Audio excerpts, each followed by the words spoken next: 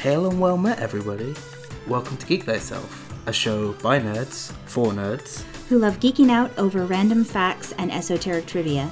My name is Heather. I'm Russell. And we'll be your hosts for this journey through the wondrous land of information.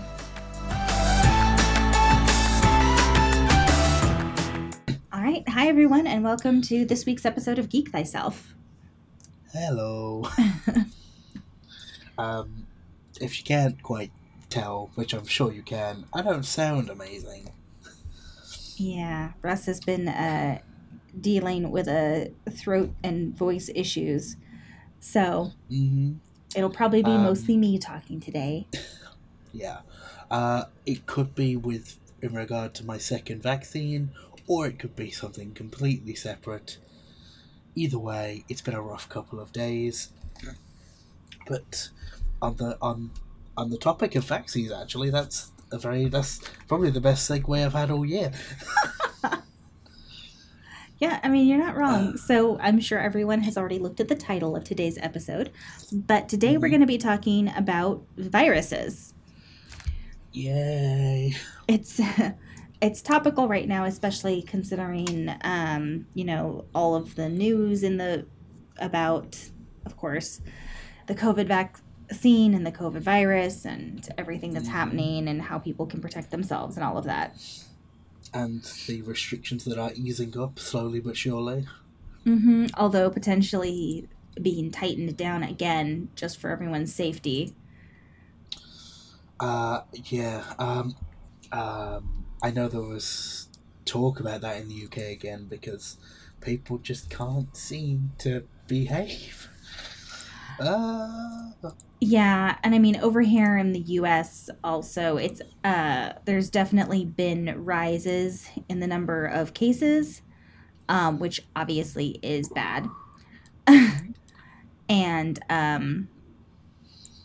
also the new variants coming out make it even worse, so. Yeah, I think the latest one is the Delta variant.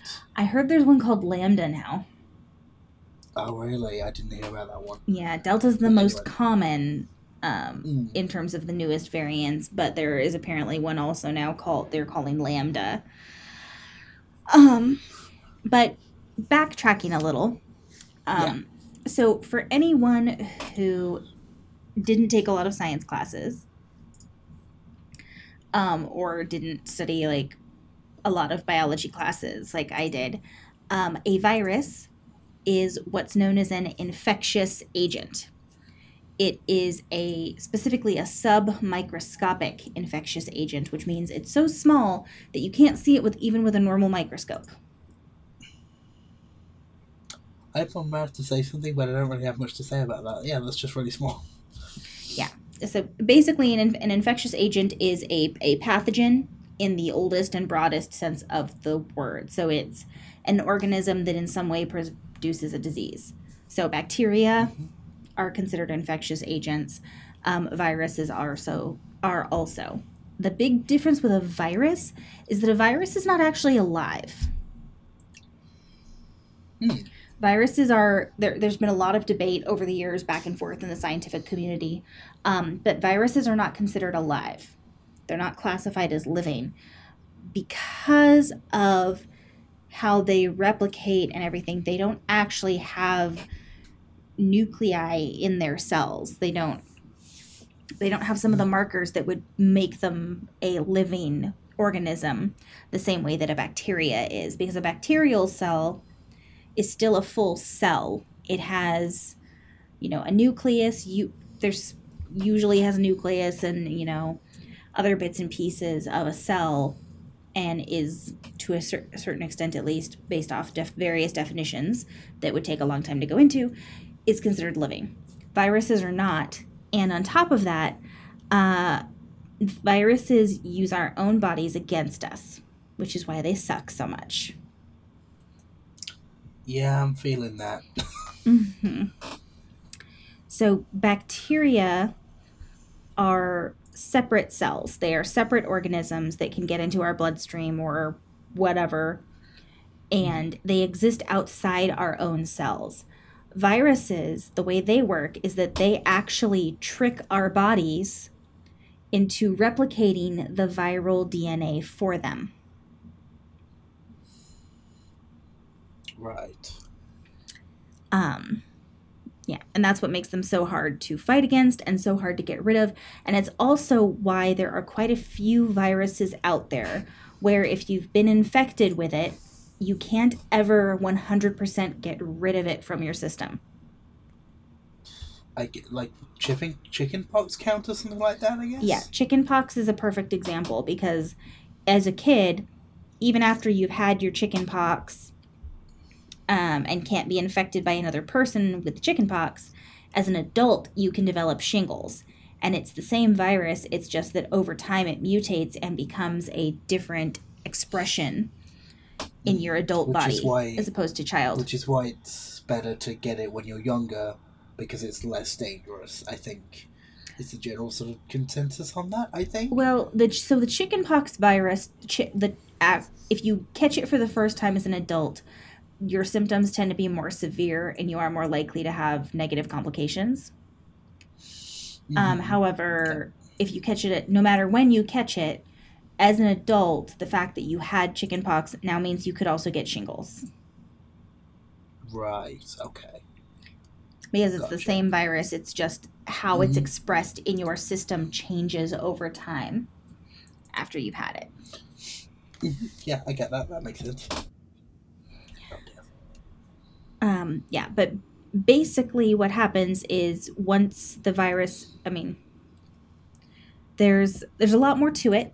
For anyone who actually is like a science major or a biology major or, anything like that, please don't come for me with the amount of details I'm leaving out. We're trying to keep this episode to not 3 hours. That'd be nice. And also we're trying to go over this topic as if we're talking to someone who doesn't know anything about this kind of science at all. So getting deep into the nitty-gritty of it is not going to work for somebody who has no knowledge about it, which is fair. Yeah, it makes it hard. So, backing up a little, if you look at one of our cells, the outside of the cell has a lot of different receptors on it. And those receptors are supposed to be for nutrients and things to come into the cell. So different electrolytes, different ions that your body needs in different minerals and whatnot, whatever it's going to be. Basically, your body is set up so that the cells have a way to pull that into themselves when they need it. Again, there's more to this process, but simplified version is it's kind of like your cell has specified slots around the outside where only certain things will fit. So like only the square sodium molecule can fit into the square sodium molecule port, that kind of thing.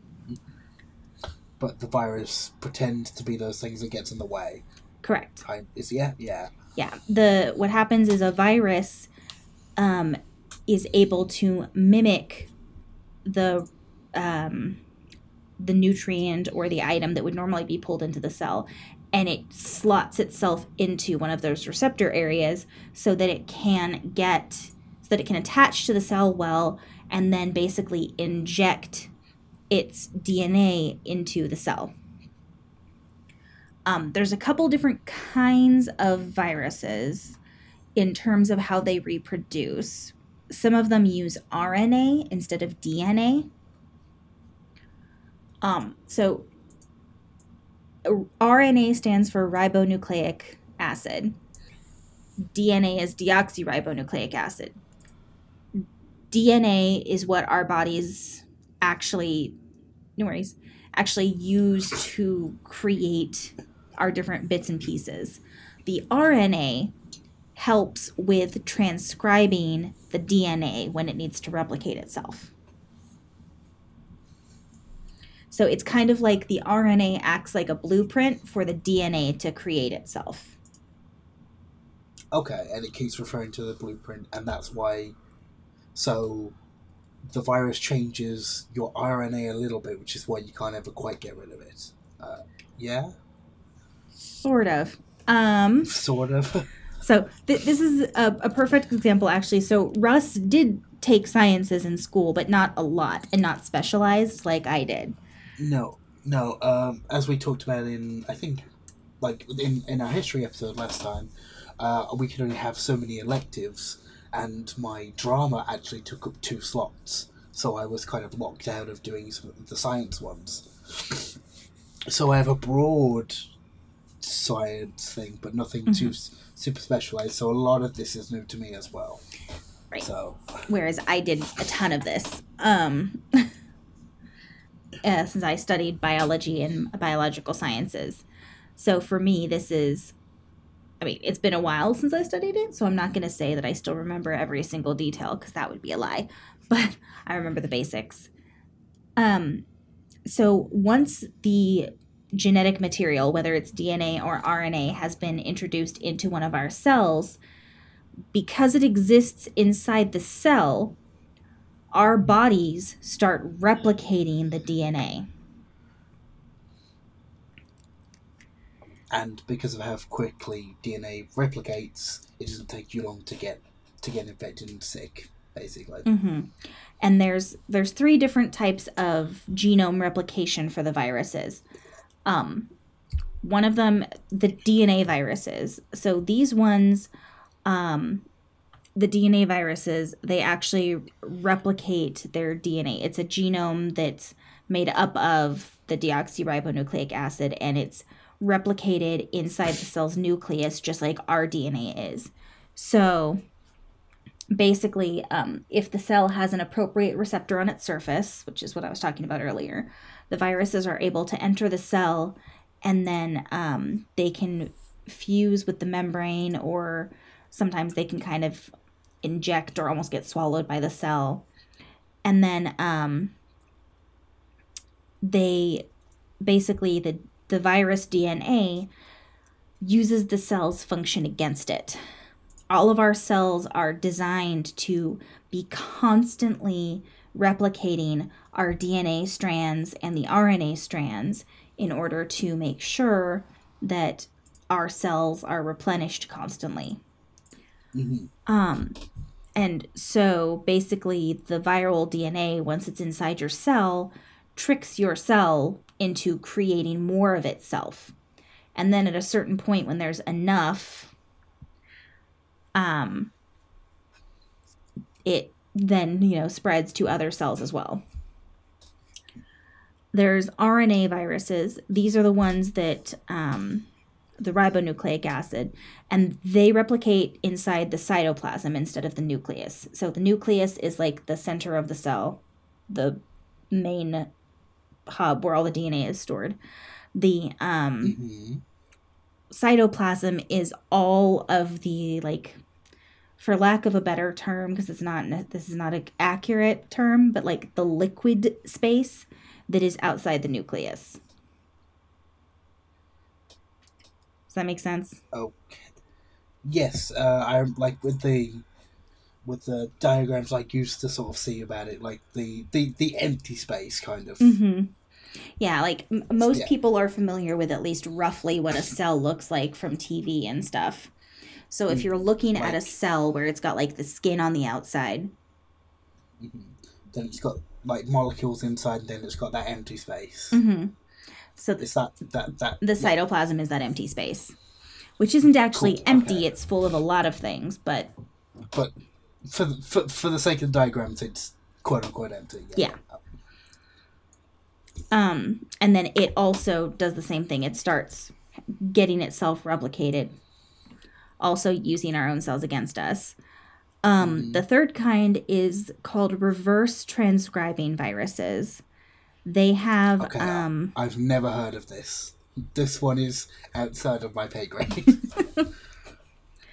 So, it's a much more complicated process, But basically, the reason they're called reverse transcribing is because they use something called a reverse transcriptase, which is an enzyme that's used to generate complementary DNA from an RNA template.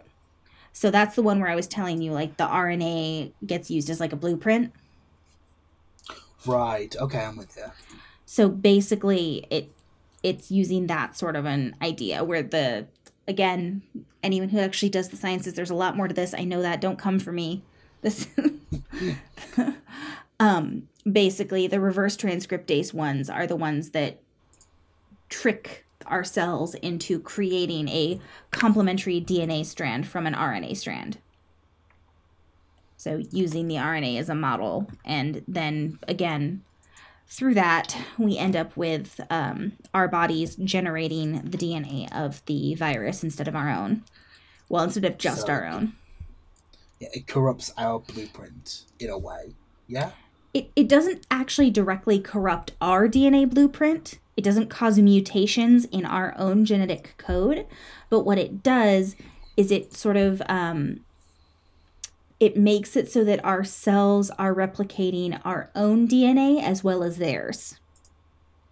So it's doing them both at the same time, but tricking it because it thinks that that's also supposed to be replicated. Mm-hmm. Okay, I can understand that.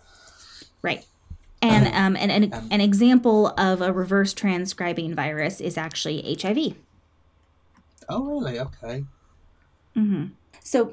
So basically, the way viruses work is they trick our cells. This is a short version. They trick our cells into replicating the viral genetic material so that we then end up with the viral genetic material constantly replicating itself inside our bodies. And that is why it is basically, it's not impossible to get rid of a virus once you've caught it, but there's a reason that you can still test for whether or not someone has had a virus years and years and years down the road. Because with how many cells you have, it's unlikely that all of them are going to lose it at some point. Mm-hmm. Yeah? Okay. So, yeah. And this is a little off topic, but I suppose having a vaccine is, because you get a small amount of that virus, is how it builds up the immune system to it.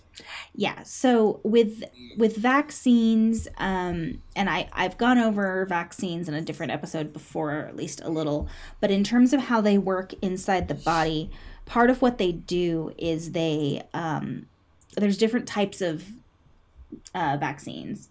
One of the more common is a killed virus, which basically means the vaccine is injecting you with a dead version of the virus. But this dead version of the virus, because it's dead, well, quote unquote dead, since viruses aren't technically alive, but since the virus is quote unquote dead, it can't actually infect you. But the inflammatory response at the injection site, your body's response at the injection site and to the vaccine, causes your immune system to recognize that's not something I want. That's not normal. That's not supposed to be there. And sort of develop antibodies that can specifically attack that type of virus if it ends up in your system. So that's also why vaccines are not 100%. It builds up a response. Yeah, it builds up a response for it. Yeah. And they're not 100% because you can still catch slightly different variants and it doesn't recognize it, I guess. Right. Yeah, that's one of the reasons that they say vaccines are not, they're not 100%, and they're not going to stop you from getting the virus. They're designed to make it so that your body's response to the virus is not as severe. Because it's already prepared for it, so it can protect you in a better way. That makes sense. Mm-hmm. Okay, yeah. It's like you're prepared. Right. Okay. They're not 100%. Now, in some cases, depending on the virus and depending on the vaccine, and, there's a lot of factors, in some cases, it does protect you better than others, so you may not end up, even if you were exposed to the virus, your body might be able to completely fight it off. Sure. But Okay, there's that makes also sense. a lot of viruses where that's not the case, or where you, like, maybe your body fights it off, but it still sticks around in your system and can cause you problems later, such as the chickenpox virus that we were talking about earlier. Yeah, makes sense. All right. Well, as we're about roughly halfway through, I suppose this is a decent point to go for our break. Mhm. I think. All right. Well, um, we will be back. Well, Heather's going to be back, and I'm going to be tagging you up. In just a minute after we've done our mid roll, and we'll see you on the other side of it. All right, everyone, welcome to the mid-roll. So I'm going to start off by talking about World Anvil. For anyone who hasn't heard us talk about World Anvil before, first of all, where have you been? But second of all, World Anvil is an amazing and robust world building and campaign management software, and also just an amazing group of people. We definitely recommend you check them out. It's worldanvil.com. Their platform has all sorts of different features that you can use to build up your world, whether you're an author writing a story and you want to flesh out the world you've created for your audience, or whether you're a game master and you want to flesh out the world you've created for your players, or even allow them to enter information and show the links between the different NPCs and characters and countries and all that kind of thing. So we definitely recommend you check it out. It's free to sign up. And then after that, if you want any of their special features, all of which are amazing, you can do a paid subscription. They have various tiers, and from there, you can use some of their sort of upgraded platform opportunities that are amazing. I definitely recommend you check it out. That is worldanvil.com.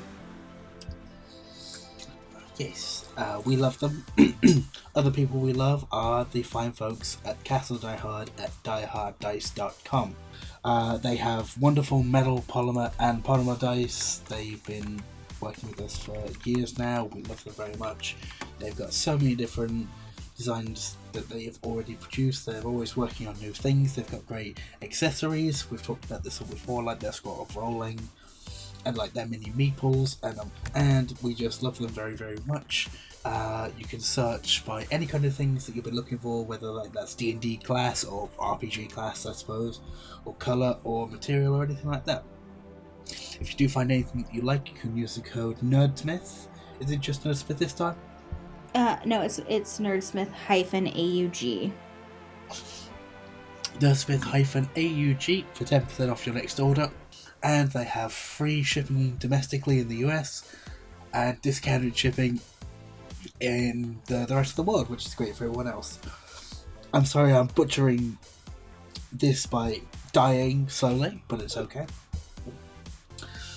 So yes, if you find anything you like, please feel free to support them because we love them very much. All right, everyone. And now with that, let's get back into our topic.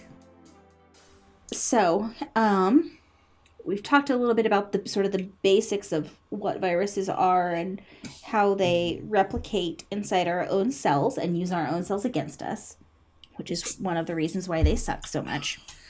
Right before the break, Yes. we were talking a little about vaccines and sort of how they work on protecting us from the virus. Like I said, one of the most common ones is a killed virus vaccine, which deals with basically a quote-unquote dead version of the virus that your body can't actually become infected from.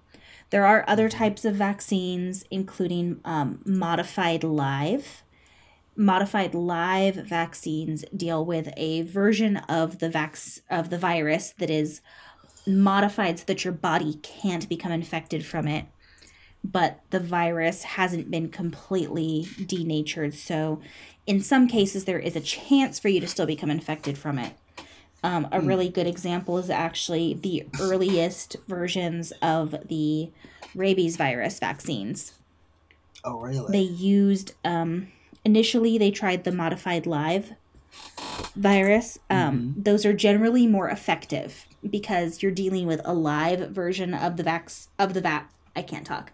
You're dealing with a live version of the virus, and because of that, your body's response is stronger, which means that down the road, if you're exposed again, your body's response to protect you will be stronger. Unfortunately... Sure, because it... Go ahead. I was just going to say, well, that makes sense, because it had a stronger thing to fight off before, so it makes sense that it would be ready for a stronger thing the next time. That makes sense. Yeah, exactly. And then, unfortunately, in the case of some viruses, such as the rabies virus, that backfired. And the first rabies vaccines that were created, they tried some that were live modified. And it wasn't every single pet, but there was a large enough percentage of pets that developed rabies from the virus that they had to stop using that one and make one that is just a killed virus.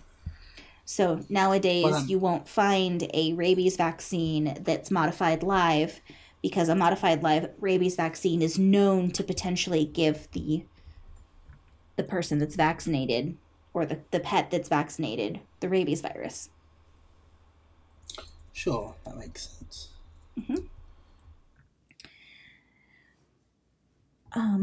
There's also some types of vaccines that are, they're called recombinant. What they've basically done is combined different types of, in some case, viruses to cause the body to have a strong response as if it was modified live, but without actually causing the virus to infect the host. So an example of this, there are some rabies vaccines now for cats in particular, that are recombinant DNA. What they did is they took a canary pox virus and basically took pieces of it and put it into the rabies virus in such a way that the receptors and things that would cause the rabies virus to actually become an infectious agent and infect the person or the cat injected with it are not there. They're replaced by the canary pox, which the cat doesn't really respond to. So the cat's body is able to form a strong response because it's dealing with a modified live version of the virus, but at the same time, because it's recombinant and can't attach to anything in the cat's body and actually form the rabies virus inside the cells, the cat doesn't get rabies. Sure, that would make sense if it can't attach and produce itself to be stronger. Okay. So I guess at this point, I'm wondering, as someone who has not done a lot of sciences, is there anything that I've talked about that you have big questions about? No, I understood the first two types of viruses, like one which attacks the nucleus and then one that attacks everything but the nucleus. And then there was the third one, which was a little bit more confusing, just because it was a bit more complex.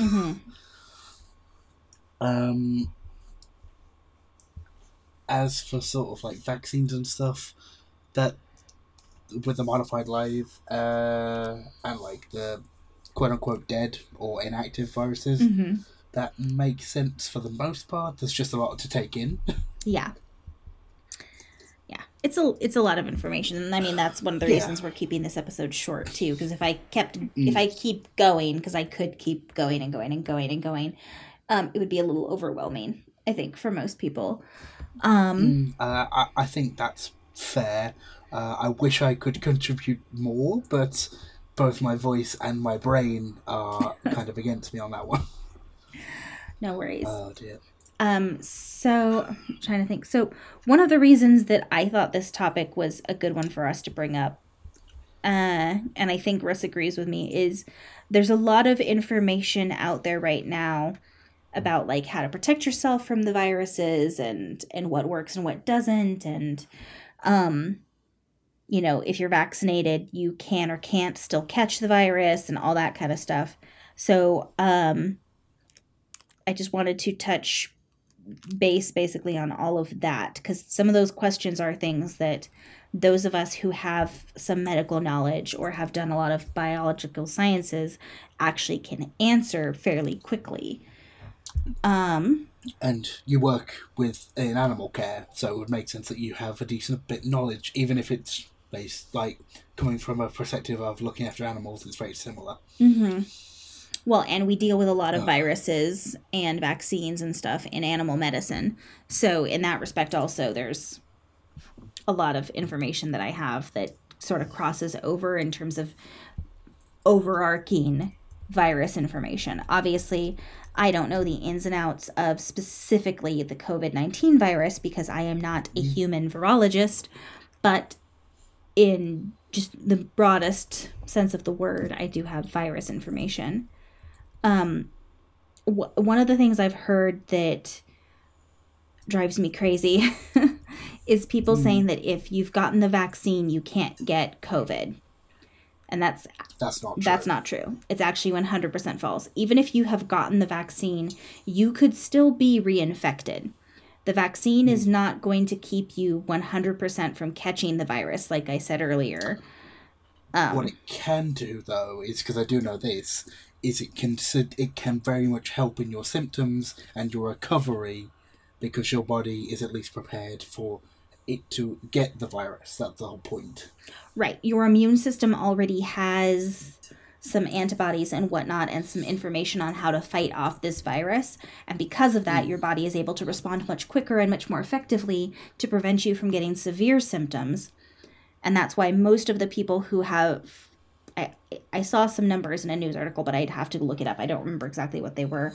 But basically, the vast majority of people who are vaccinated, if they do get COVID again, have not had such severe symptoms that they've had to go to the hospital. Yeah, I've absolutely read some like, I know that Twitter isn't the most reliable place, but I've definitely seen people talking about them getting COVID after the virus and comparing it to things from beforehand, and their experiences are much more manageable. Mm-hmm. Not completely gone, but manageable, which right. is better than anything else that you could potentially do to give yourself as much protection as possible.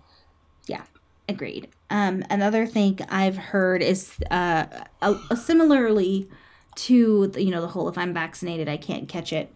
So first of all, that's wrong. We already covered that. But on top of that, even though a lot of us are vaccinated now, myself and Russ included, we recovering still, but yes. Yeah. We are vaccinated for the original strain of the virus, not the new variants that are coming out. So one of the things that I was talking about earlier about how the virus replicates inside our own cells. So our cells are not perfect at replication. It is possible for mistakes to be made. And when those mistakes are made, there can be mutations. Which, in a broad sense, is how cancerous cells are made. One of the ways, yes. Your cells can mutate poorly and create that. Yeah. You can also be affected by outside influences, but that is a very broad example of one way to get cancerous cells. Yeah, that is one example of one of the ways it can happen. But similarly, there can be mutations in a virus within a cell because of either incomplete or incorrect replication. So it is because of that, and because of how many times the virus DNA or RNA is replicated over and over and over again, there's a high percentage for mutation to occur, because every time you replicate it, there is a chance that it's going to be replicated wrong. And given the sheer number of replications, per day that are occurring, that means that the chances of a mutation or incorrect replication occurring are significantly higher because of the number of replications occurring in overall. I just said replications a lot during that sentence, but I think it made sense. I followed it, so that's a good sign for our audience. Okay. Because they're probably smarter than me. No. Anyway, so, that's not fair to you. They might have had more science than you. I will let you get away with that. Fine. I will accept that. And so, unfortunately, what that means is that it is not hard for a virus to mutate. And every time there's a mutation, that mutation has a percentage chance, and I don't know what the numbers are exactly, but there is a chance of it not being recognized and protected against by the vaccine that people have had, because the vaccine was specifically made for the original virus. Yeah, which makes sense. If it's different enough to not look the same, your body's not going to recognize it. Mm-hmm. Exactly. So that's one of the reasons why the new variants of the COVID virus have doctors and medical professionals and so concerned, is because people are opening things up more now that people are getting vaccinated. People aren't wearing masks as often. And now on top of that, we're adding in these new variants that people are not vaccinated against. But because a lot of people don't have this kind of information about vaccines and how they work and whatnot, not everyone understands that that is the case. Mm-hmm. Which is concerning.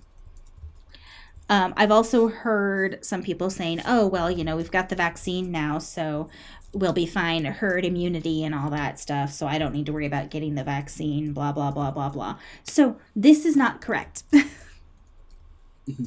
Herd immunity is a term that is used to describe the effect of the majority of a herd of individuals, whether it's humans, animals, doesn't matter, a herd of people that have been either vaccinated or immunized in some way against a particular virus or contagion.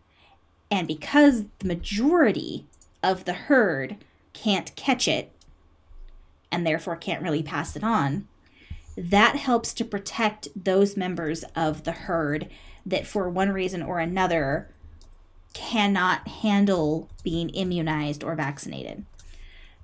So, people with very low immune systems or are allergic to components in the vaccines or whatever. Mm-hmm. So it helps keep them safe while everyone else is getting as much protection as they can. Or too young to get the vaccines. That's one of the reasons why they always, anytime you have a newborn baby, the doctors say, anyone who's going to come around your baby during such and such time frame, you should make sure they have all of these vaccines. The reason... the polio and the smallpox. Yeah, and all those kinds of things. Yeah. And the reason is specifically because that baby is too young for its body to handle getting a vaccination. And on top of that, it's because it's so young, its immune system is also not super strong yet. It still is at least partly relying on its mother's immune system from breast milk and whatnot.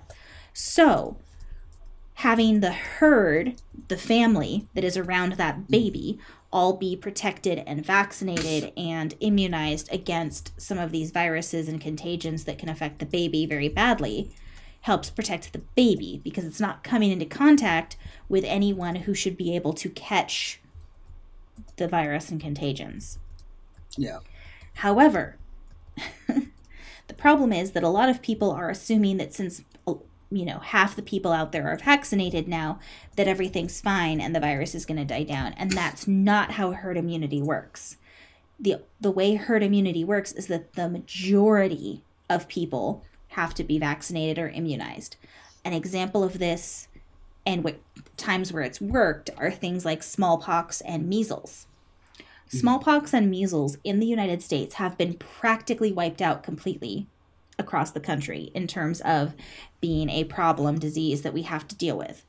The reason is because everyone has been so diligent about measles vaccines and smallpox vaccines across the board until recent years with anti-vaxxers. But in general, people have been very, very good about keeping up on those kinds of vaccines because everyone recognizes smallpox and measles as being bad diseases that killed a lot of people. Yeah, that makes sense. Because of that, we basically were able to almost completely wipe it out in our community and created herd immunity for those individuals who cannot have the vaccines. That makes sense. Also, another element that plays into this about herd immunity is all the variants, which are now they are as dangerous to people who can't get the vaccine as the other variants are, even if we're immunized to the original strains. So herd immunity is still not going to work for those people yet. Also true. The other thing is, too, in recent years, because of anti-vaxxer sentiments, we've actually seen evidence of herd immunity starting to break down. An example, I don't remember how many years ago it was now. It was 2 or 3. So it was pre-COVID. But there were a couple of outbreaks of measles.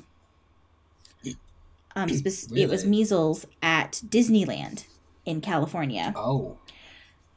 Yeah. Because there were enough people who were anti-vaccination that, someone who had been exposed to measles that was able to pass it on to other people who hadn't been vaccinated properly for the measles virus, and it spread. I mean, they weren't huge outbreaks, but they did occur. So that's an example. Up until recent years, there hadn't been a measles, like even a small measles outbreak in who knows how long.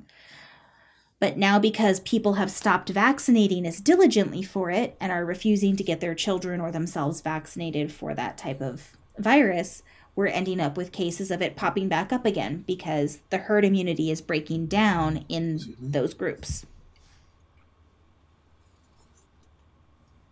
Which is a different issue that is... It's virus related. Yeah, I'm just... We might have our opinions on anti-vaxxers, but, people can believe what they want to believe. I mean, to be perfectly honest, between this episode and others that I've discussed, if people haven't already figured out that I am not pro-anti-vaxxer, they're probably not listening close enough. I am definitely in favor of vaccinations and not me too. I do not side with anti-vaxxer sentiments on anything.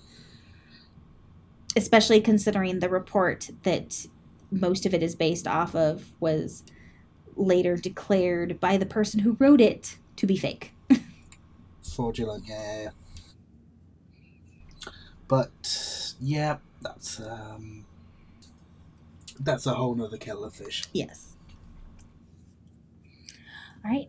But I think that's a pretty good overview of viruses and how they work and how, to a certain extent, how vaccines affect them and what they do and don't do. Could you think of anything that I didn't answer? Unfortunately, right now I'm dying, so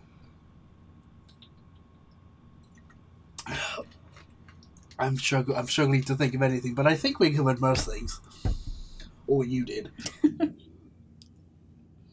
Okay. Well, with that, I think this is probably a good stopping point for this episode so that we don't get too much longer into everything or kill Russ, since he's starting to have a coughing fit. I am. Apologies. Well, luckily we can edit most of it out so that it's not a problem. Oh, yeah. It's not a problem, but yes, it's not been great. Yeah. Anyway. All right. So... I think thank you for listening to what remains of this, and hopefully less of my coughing. I'll try and cut that out. We will be back with another topic very soon. I'm trying to hold the cough back. I'm very sorry. Heather, would you mind just wrapping up? It's all right. So thanks for being with us this week. Hopefully you learned something new. We'll be back with a new and interesting topic in 2 weeks. And until then, don't forget to geek thyself. We haven't said that in a long while, but yes, I like it. Right. We will see you very soon, guys. Bye. Bye. Thank you for listening to this week's episode of Geek Thyself. Don't forget to check out all the other amazing content on the Nerdsmith Network. If you have any questions for either of us, you can get in contact with us on Twitter at geek_thyself. You can also email us at geekthyself@nerdsmith.org. And please don't forget to go to iTunes and leave us a review, or also go anywhere you listen to your podcasts. We'll be back next week with another informative and fun episode. And until then, don't forget to geek thyself.